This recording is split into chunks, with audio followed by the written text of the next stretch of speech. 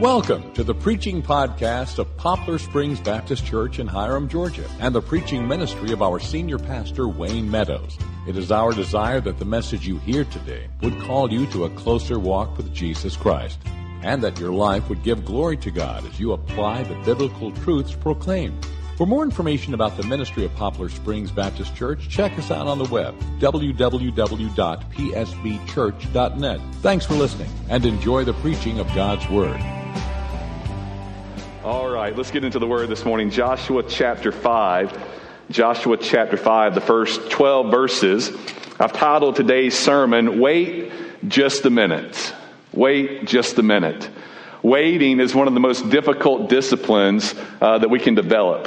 We all struggle with patience, especially when we find ourselves in a place of life or a season of life where everything is propelling us forward. That's where we're at in our study in Joshua. The last two chapters, especially Joshua 3 and Joshua 4, have moved us forward geographically in coming into the land of promise. In Joshua 5, we are now inside the promised land. And all of the forward momentum is there to keep moving us further into that land. But in these 12 verses of Joshua 5, the Lord pumps the brakes. He says, wait just a minute. Before they possess the land fully, before they come to inhabit these cities that they will overthrow and live in, the Lord says there's some other matters that they need to get set right. So let's hear the word of God this morning. Joshua chapter 5, starting with verse 1. Hear the word of the Lord. As soon as all the kings of the Amorites who were beyond the Jordan to the west, and all the kings of the Canaanites who were by the sea, heard that the Lord had dried up the waters of the Jordan for the people of Israel until they had crossed over, their hearts melted, and there was no longer any spirit in them because of the people of Israel. At that time, the Lord said to Joshua, make flint knives and circumcise the sons of Israel a second time. So Joshua made flint knives and circumcised the sons of Israel at Gibeath Haaraloth. And this is the reason why Joshua circumcised them. All the males of the people who came out of Egypt, all the men of war, had died in the wilderness on the way after they had come out of Egypt. Though all the people who came out had been circumcised, yet all the people who were born on the way in the wilderness after they had come out of Egypt had not been circumcised. For the people of Israel walked 40 years in the wilderness until all the nation, the men of war who came out of Egypt, perished because they did not obey the voice of the Lord. The Lord swore to them that he would not let them see the land that the Lord had sworn to give to their fathers to give to us, a land flowing with milk and honey. So it was their children, whom he raised up in their place, that Joshua circumcised. For they were uncircumcised because they had not been circumcised on the way. When the circumcising of the whole nation was finished, they remained in their places in the camp until they were healed. And the Lord said to Joshua, today I have rolled away the reproach of Egypt from you. And so the name of that place is called Gilgal to this day. While the people of Israel were encamped at Gilgal, they kept the Passover on the 14th day of the month in the evening on the plains of Jericho. And the day after the Passover, on that very day, they ate of the produce of the land, unleavened cakes and parched grain. And the manna ceased the day after they ate of the produce of the land. And there was no longer manna for the people of Israel, but they ate of the fruit of the land of Canaan that year. And may the Lord bless this morning the reading and the preaching of his word. Wait just a minute. Here we are coming to Joshua 5, and the excitement is continuing to build. Last Sunday, in very dramatic fashion, we crossed the Jordan River with the people of God. He stopped the waters from flowing. They grabbed these 12 stones and erected them as a memorial, constantly reminding them of the mighty power of God. The land is at their fingertips now. The cities they will soon possess. But we come to Joshua 5 in these opening verses, and everything slows down. Wait just a minute. stop the forward momentum for a moment. The Lord wants them to zero in on something of greater priority than possessing the land. He wants them to come back again to examine the relationship that they have with Him. This morning, as we think about these 12 verses in Joshua 5, I want to break the text down for us in three parts. 3 parts to the text that help us get a grasp of what's actually taking place in these verses. And then 3 important lessons that we can learn from God telling His people to wait just a minute. So let's look back into the text. 3 parts, 3 sections with a little bit more detail. Section number 1 is the opening verse. I refer to it as a pause. A pause. The slowing of progress, the slowing of momentum, the pumping of the brakes. Here's what I mean by that. Verse 1 of chapter 5 gives us a back glance and a forward glance. It looks back to the miracle that the Lord had just performed in bringing them across the Jordan at its most dangerous time of the year. And it tells us that all the kings of the Amorites and all the kings of the Canaanites, basically it's a way of describing all the people of Canaan, from north to south, east to west, word had reached them already of the mighty miracle that God had performed. He had stopped the waters. He had gotten His people across. And upon this news, the inhabitants of Canaan, the citizens of this land, their hearts melted within them. What Rahab said in Joshua chapter 2 is now being revealed even further. You remember back in the story of Rahab as the spies came to her house? She told them, we have heard the stories already. We know the God of Israel is a mighty God, a living God, a strong God. And the people's hearts, they tremble at Him. Well, now another great exploit has been done. That news has been broadcast through the land, and their hearts are still in defeat. At the end of verse 1, the narrator tells us there was no longer any spirit in them. Literally, the fight was gone. They were putting up no resistance.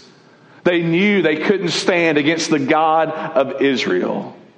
Now, everything about verse 1, from a military operation standpoint, would tell us now is the time to strike. Now is the time to keep moving forward. In essence, you've got the enemy on the run. All the momentum is on your side. Don't take your foot off the accelerator. Push it to the floor and keep pressing further inward. But that's not what God has His people do. Instead of continuing on into the land, instead of continuing on and conquering Jericho at that moment, the Lord has them pause. He stalls their momentum. This goes entirely against everything that we know about wisdom in this world. Think about some of the sporting events that you're familiar with, whether it be a football game or a basketball game. We know the team that has all the momentum in that moment has the advantage. I mean, they're pushing the ball down the field. They're scoring more baskets. Everything is on their side. And you know what the opposing coach will often do in those moments? He'll call for a timeout. Unless they're really shady and really dirty, and they'll have one of their players fake an injury on the field, right? Figures. But they're doing anything that they can to slow the momentum of the team that has it. They're trying to cause a break. They're trying to cause a pause, because if they can slow that momentum, perhaps they can regain the advantage or at least get back into the fight. Here, God's people have all the momentum. And what seemingly is to us an act of foolishness, God says, stop just a second. Slow down. Take a moment. He has them pause. Why is that? Well, that brings us to the second part of the text. It's really the heart of our passage this morning. It's verses 2 through 9. He has them pause because of a procedure. Now, if you were listening carefully or looking carefully in God's Word as we read verses 2 through 9, you notice that the word circumcision or circumcising appears quite frequently. I'll not get into the details and what that act involves. I think most of you today are familiar with that. In the Old Testament, the act of circumcision for the people of God was the sign of the covenant that they enjoyed with God. It was a sign that marked them as being in relationship with Him. We come to verse 2, and the Lord speaks to Joshua. The Lord is giving another command, another instruction. It's not keep going forward. Instead, it's get this procedure taken care of. He begins by saying, make flint knives. At the first reading, we hear that, and that seems to make some sense. We need some knives. We're going to go to war. There's going to be battles. We need some weapons. We need some knives to take to this fight. But when you keep reading, you suddenly realize that these knives are not going to be used upon the enemy. They're to be used within the camp. What? Are you kidding me? Instead of cutting up the enemy, the Lord wants His own people to cut themselves, to go through this procedure. Why? Well, the text tells us the reason that this was to happen is because the generation that had been born during the wilderness wanderings that precede them coming into the land of promise, they hadn't partaken in this covenant sign. Their fathers who came out of Egypt, they had been circumcised. They had experienced this procedure. But as they raised their children, as they wandered through the wilderness, they did not bring them to that sign, to that place. Now, this sign was important because it reminded them that their covenant with God was established upon a relationship. And as they came into this land of promise, that needed to be squared away. That needed to be settled. They needed to remind themselves once again that they were in a covenant relationship with God. And this was a way of renewing that and recalling that. But isn't it striking? The Lord wants them to do this right now. They've got the forward momentum. He's already paused them. And now He tells them, you take all the men of Israel, all the men of war, have them undergo this procedure, and then have them lay around for a week to recover. That doesn't seem like a very sound military strategy, does it?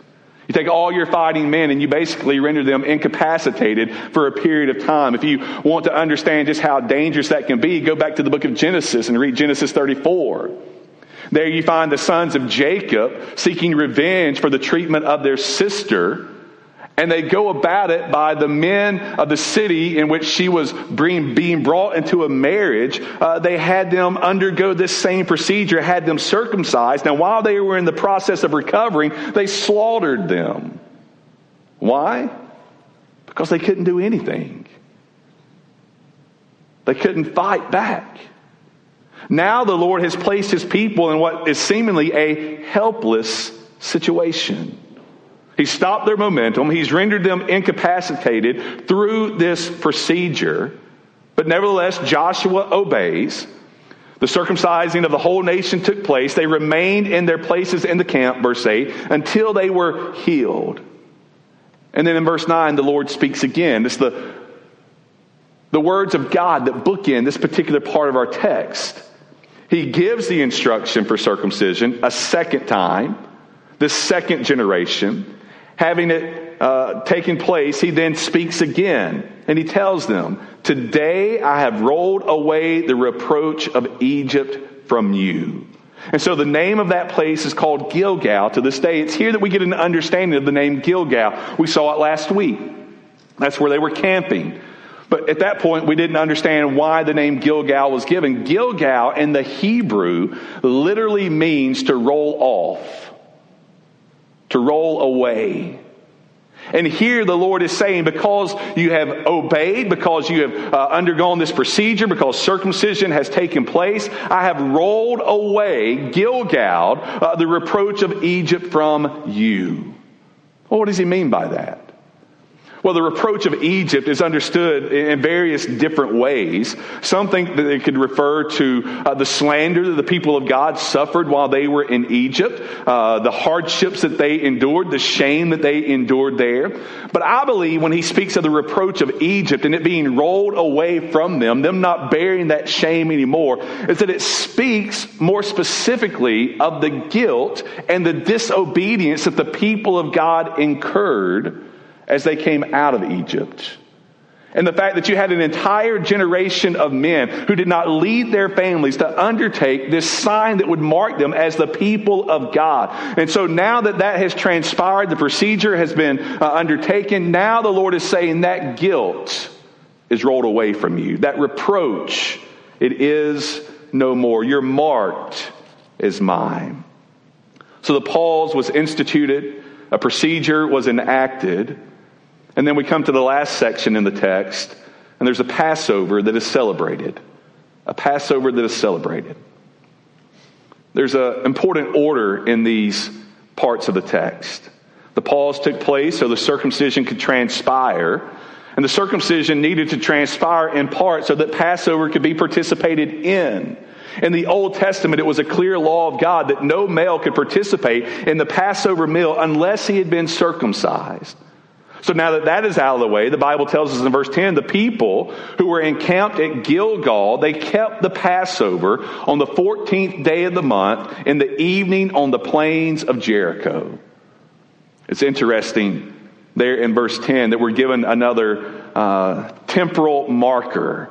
There's another time indication that is given. If you remember back in our previous studies, we've seen a few of these sprinkled in along the way. Rahab hid the spies under flax. It was the time of harvest in which the Jordan River would expand its banks. Previously, we saw that they would head out to cross the Jordan 4 days prior to the Passover date. And now, here camped at Gilgal, recovering from circumcision, they keep the Passover. This is the first Passover meal that would be celebrated in the land that God was giving them. This Passover was a memorial meal that would look back to Egypt and what God had done in bringing them out of bondage and bringing them across the Red Sea. But it was also a meal that would cause them to look forward as well to the blessings that God was giving them now. And so on that day, they observed it. They kept that memorial. They once again practiced obedience to God. And then verse 11 tells us the day after, they continued on in following God's commands. Following the feast of Passover was the feast of unleavened bread, a feast that would stretch for a period of days. And verse 11 seems to indicate that that's what they then entered into, because they ate the produce of the land, unleavened cakes and parched grain, which would be a menu item that would be found in the feast of unleavened bread. So they're centering their lives now around the ways of God. Their priorities are being established. And then in verse 12, the Bible tells us the manna ceased the day after they ate of the produce of the land. And there was no longer manna for the people of Israel, but they ate of the fruit of the land of Canaan that year. You're familiar with the story of manna. Those little white wafers that would fall from the ground each morning that they could go up and pick up and would supply their food for the day. The Lord gave that to them because of their grumbling and complaining to sustain his people, but he also gave it to them to teach them a lesson. You remember back in Deuteronomy as Moses is describing the manna for the people, he says, you're getting this so that you may learn that man does not live by bread alone, but by every word that proceeds from God.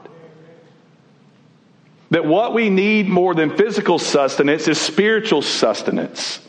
We need the Word of God to sustain us. And what had happened to the generation in the wilderness? They had forsook the Word of God. They were no longer living by the Word of God. They hadn't learned that lesson. But now we have this new generation who has taken the sign of the covenant, who is keeping Passover, who is remembering the feast, and now they need manna no more. Yes, they are in the land of promise, but they are also ordering their lives by the Word of God. They're learning to live by God's commands. When we understand that this is what's happening in these 12 verses, we can perhaps begin to understand why it is the Lord said, you need to wait just a minute. There's some lessons that you need to learn. So how do these 12 verses impact our lives? What are those lessons for us? Let me give you 3 this morning. Number 1. In our text today, we learn the lesson that opportunity doesn't equal obedience. Opportunity doesn't equal obedience. The opportunity was there for them to continue on into the land of promise, for for them to take Jericho, the other cities that were there before them. The opportunity was theirs for the taking. However, had they seized that opportunity, they would not have been in obedience to God. Opportunity doesn't equal obedience. What we learn here is that faithfulness must come first. Faithfulness must come first. Now, there are some very obvious situations in our lives where we know this lesson. We understand this lesson, that everything that is put before us doesn't mean we necessarily need to do it. There are some things that are blatantly clear and obvious. We shouldn't do those things. It's more of a trap and a temptation from the enemy. Just because the opportunity is there doesn't mean that you go into it. But I believe for many of us today, especially followers of Christ, we struggle when the opportunity that's before us is a really good one or perhaps even a great one. Let me remind us today that busyness doesn't always equate to godliness. Just because you can do something doesn't mean you should do something, nor does it mean that it's the right time to be doing something. Opportunity doesn't equal obedience. Obedience and worship of God must be our first priority. I'm reminded of the story of Saul in 1 Samuel 15, the first king over the nation of Israel. This is later in their history. And he's given the instruction from the Lord to go and to destroy the Amorites, to destroy their king, to destroy all that they have. And as Saul goes in, he wins the battle, but he doesn't heed the instruction. He holds back some of the goods of that people, particularly their oxen and their sheep. And so the Lord, knowing this, sends his prophet Samuel to confront Saul over this. And when he comes before him, Samuel says, "Is that the bleating of sheep and oxen that I hear, Saul? What's going on? Do you not remember what the Lord said to you? Did you not heed his instruction?" And Saul sought to make an excuse. He's really no different than us. We are very quick to find ways to justify our actions, to try to cover our lack of obedience. And Saul says, no, this is really a good thing. You see, I saw the opportunity to keep these animals so that I could offer sacrifices to the Lord. And Samuel confronted him with the word of the Lord and said, obedience is better than sacrifice. Obedience is better than sacrifice. So opportunity doesn't always equal obedience. Make sure that what you're going forward and doing, you're doing in the Lord's ways. You're doing according to his word, and you're doing it according to his time.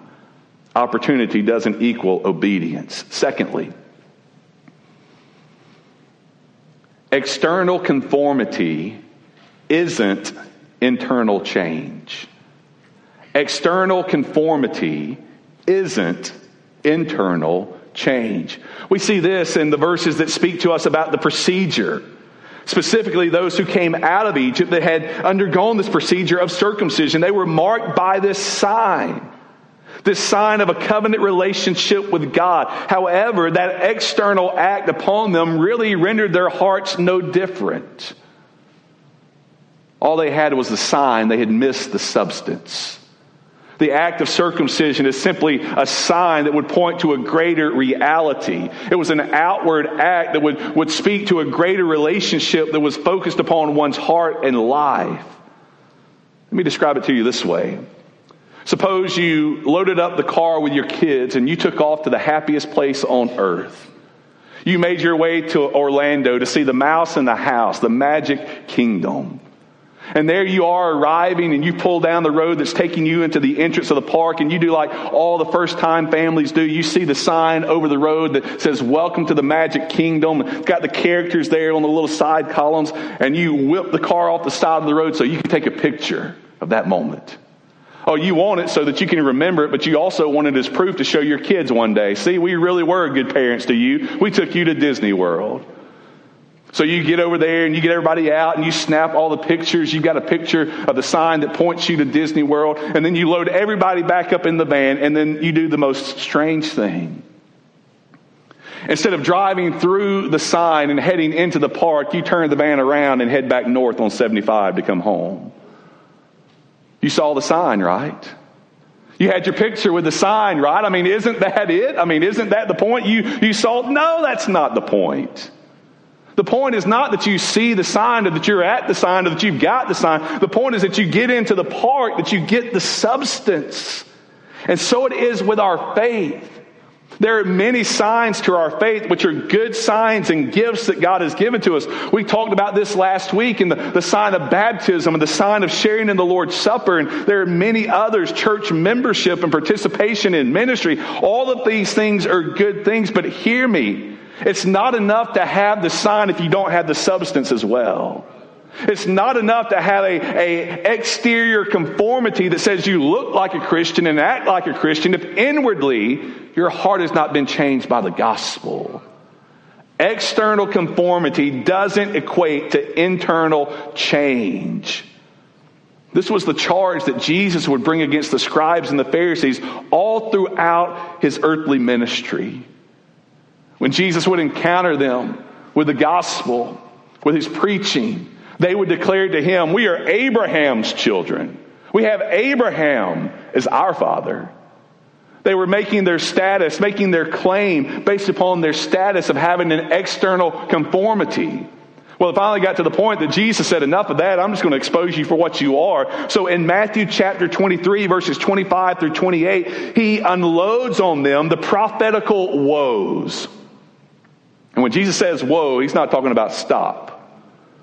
He's talking about the unleashing of judgment that is coming against you. And listen to what he says to them. Woe to you, scribes and Pharisees, hypocrites! For you clean the outside of the cup and the plate, but inside they are full of greed and self-indulgence. You blind Pharisee, first clean the inside of the cup and the plate, that the outside also may be clean.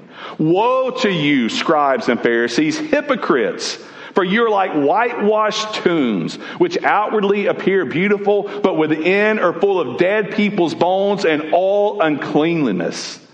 So you also outwardly appear righteous to others, but within you are full of hypocrisy and lawlessness. It's not external conformity. It's not dressing up and looking the part that makes us right before God. No, it's an internal change that must occur. Paul picks up on this idea that we see in Joshua 5. In the New Testament, in the book of Colossians, in Colossians 2, he tells us that we too need to experience a circumcision, but not one of the flesh. Paul's not calling us to undergo the knife. He's not calling us to undergo a physical procedure to be right with God. Paul says what we must experience is a circumcision of the heart. There must be an operation that takes place on the inside of us. And the only scalpel that can do that work is the gospel. Oh, you want to see your reproach rolled away from you. You want to see your shame and your guilt removed from you. You want to experience no more condemnation. Hear me today. It only comes through Jesus Christ and faith in him. Only the gospel can change your life. Only Jesus can change your heart. So today, don't look at the outside. Don't examine what's going on out here. Don't count how many boxes you may have checked. You've got to look at the inside and realize, has there been a heart change that's taken place? External conformity isn't internal change. And then finally, number 3, we need to learn the lesson that faithfulness is successfulness. Faithfulness is successfulness. It would be easy in these first 12 chapters, 12 verses here in chapter 5, to render this time in the nation of Israel as unsuccessful. No advancements were made. No ground was gained. But nothing could be further from the truth. What we see here is perhaps the greatest success that the people will experience in the land. It was successful in the fact that they returned to faithfully walking with God. You remember when Joshua began the story, Joshua 1? The first 9 verses were the commissioning of Joshua as the new leader for the nation of Israel. It was a commission that the Lord placed upon him. He is taking the place of Moses, and in doing that, the Lord is offering encouragement to him. And he tells him, be strong and courageous. Do not be dismayed. Do not be frightened. Be strong and courageous. Meditate on the word of God day and night. Do not let it depart from your mouth. Then, he says, your way will be met with good success, and all that you do shall prosper. Our ears want to perk up in our culture when we hear that language. Prosperity, success. I want some of that. How can I be successful, preacher? How can I prosper, preacher? Well, what we discover in Joshua 5, verses 1 through 12, is that prosperity and success in the eyes of God is not related to material possessions. My obligation to you today as a preacher of the Word is not to teach you Sunday after Sunday how you can make it easy in this world. My obligation to you is to teach you how you can be faithful before God, because that is the measure of success. Good success is walking faithfully with God. Good success is being faithful to His Word. Good success is hearing Jesus on the day when we stand before Him proclaim, well done, good and what? Faithful servant. Faithfulness is successfulness. Paul declared in some of his final words in 2 Timothy 4, 7 through 8. I have fought the good fight. I have finished the race. I have kept the faith. Henceforth there is laid up for me the crown of righteousness, which the Lord, the righteous judge, will award to me on that day, and not only to me, but also to all who have loved His appearing. Paul understood this. Success in life is not by having the most. It's not by being the most recognizable. It's not by being the biggest or the best. Success in life is not about trying to be the best parent, mom or dad or son or daughter, or the smartest student in the class. Success in life is measured properly by being faithful to God, by running your race and keeping the faith. The Lord paused His people here. He stopped the momentum for a moment, told them to wait just a minute, so that He could remind them of this. Success for them was not in conquering these cities. And if you know the history of Israel in the Old Testament, you realize that success in conquering the cities and possessing the land, it didn't last long for them. Generations down the road, they are expelled from the land. They're taken captive and sent to foreign lands. Why? Because they weren't successful anymore. They forsook the ways of God. They weren't faithful with Him. But here as they come into the land, the Lord has stopped them so that they may remember, that they may recall that opportunity isn't always obedience, that external conformity isn't the same as an internal change, and that faithfulness is successfulness. And maybe that's what the Lord wants you to learn today as well. Maybe He wants you to be still for a moment, to stop the forward momentum, and to examine where you're at in your walk with Him today. Let's pray.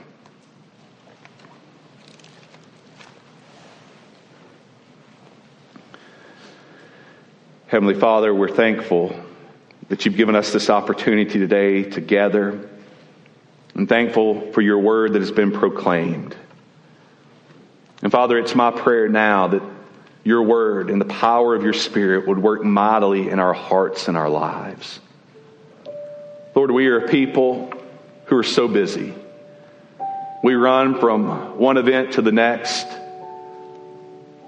from one ministry to the next. And Lord, sometimes in doing that, we're not really following You. We're just seizing an opportunity. We're not walking in obedience. We're not giving priority to that which matters most. So Lord, today would You help us by Your word and Spirit to examine our lives, to see where we need to conform, to change, to obey. And Father, I pray today for perhaps the one that's here, and their life is simply marked by an external conformity. They go through the motions. They sit on the pew. They participate in ministry. They've been baptized. They share in the Lord's Supper, but they don't have the substance. It's all an outward act. Their hearts have never been changed because they've never surrendered to Christ as Lord and Savior. Father, I pray today that they would put off that mask. They would end that show. And today, in repentance and faith, they would believe in the gospel of Christ, and that their sin and their burden would roll away from them. And Father, I pray for the success of your people here at Poplar Springs. Not that we would be successful in the way in which the world says we should be, but that we would find success in your eyes because we've fought the fight, finished the race, and kept the faith. Let us be successful for your cause. We ask these things today in Jesus' name. Amen.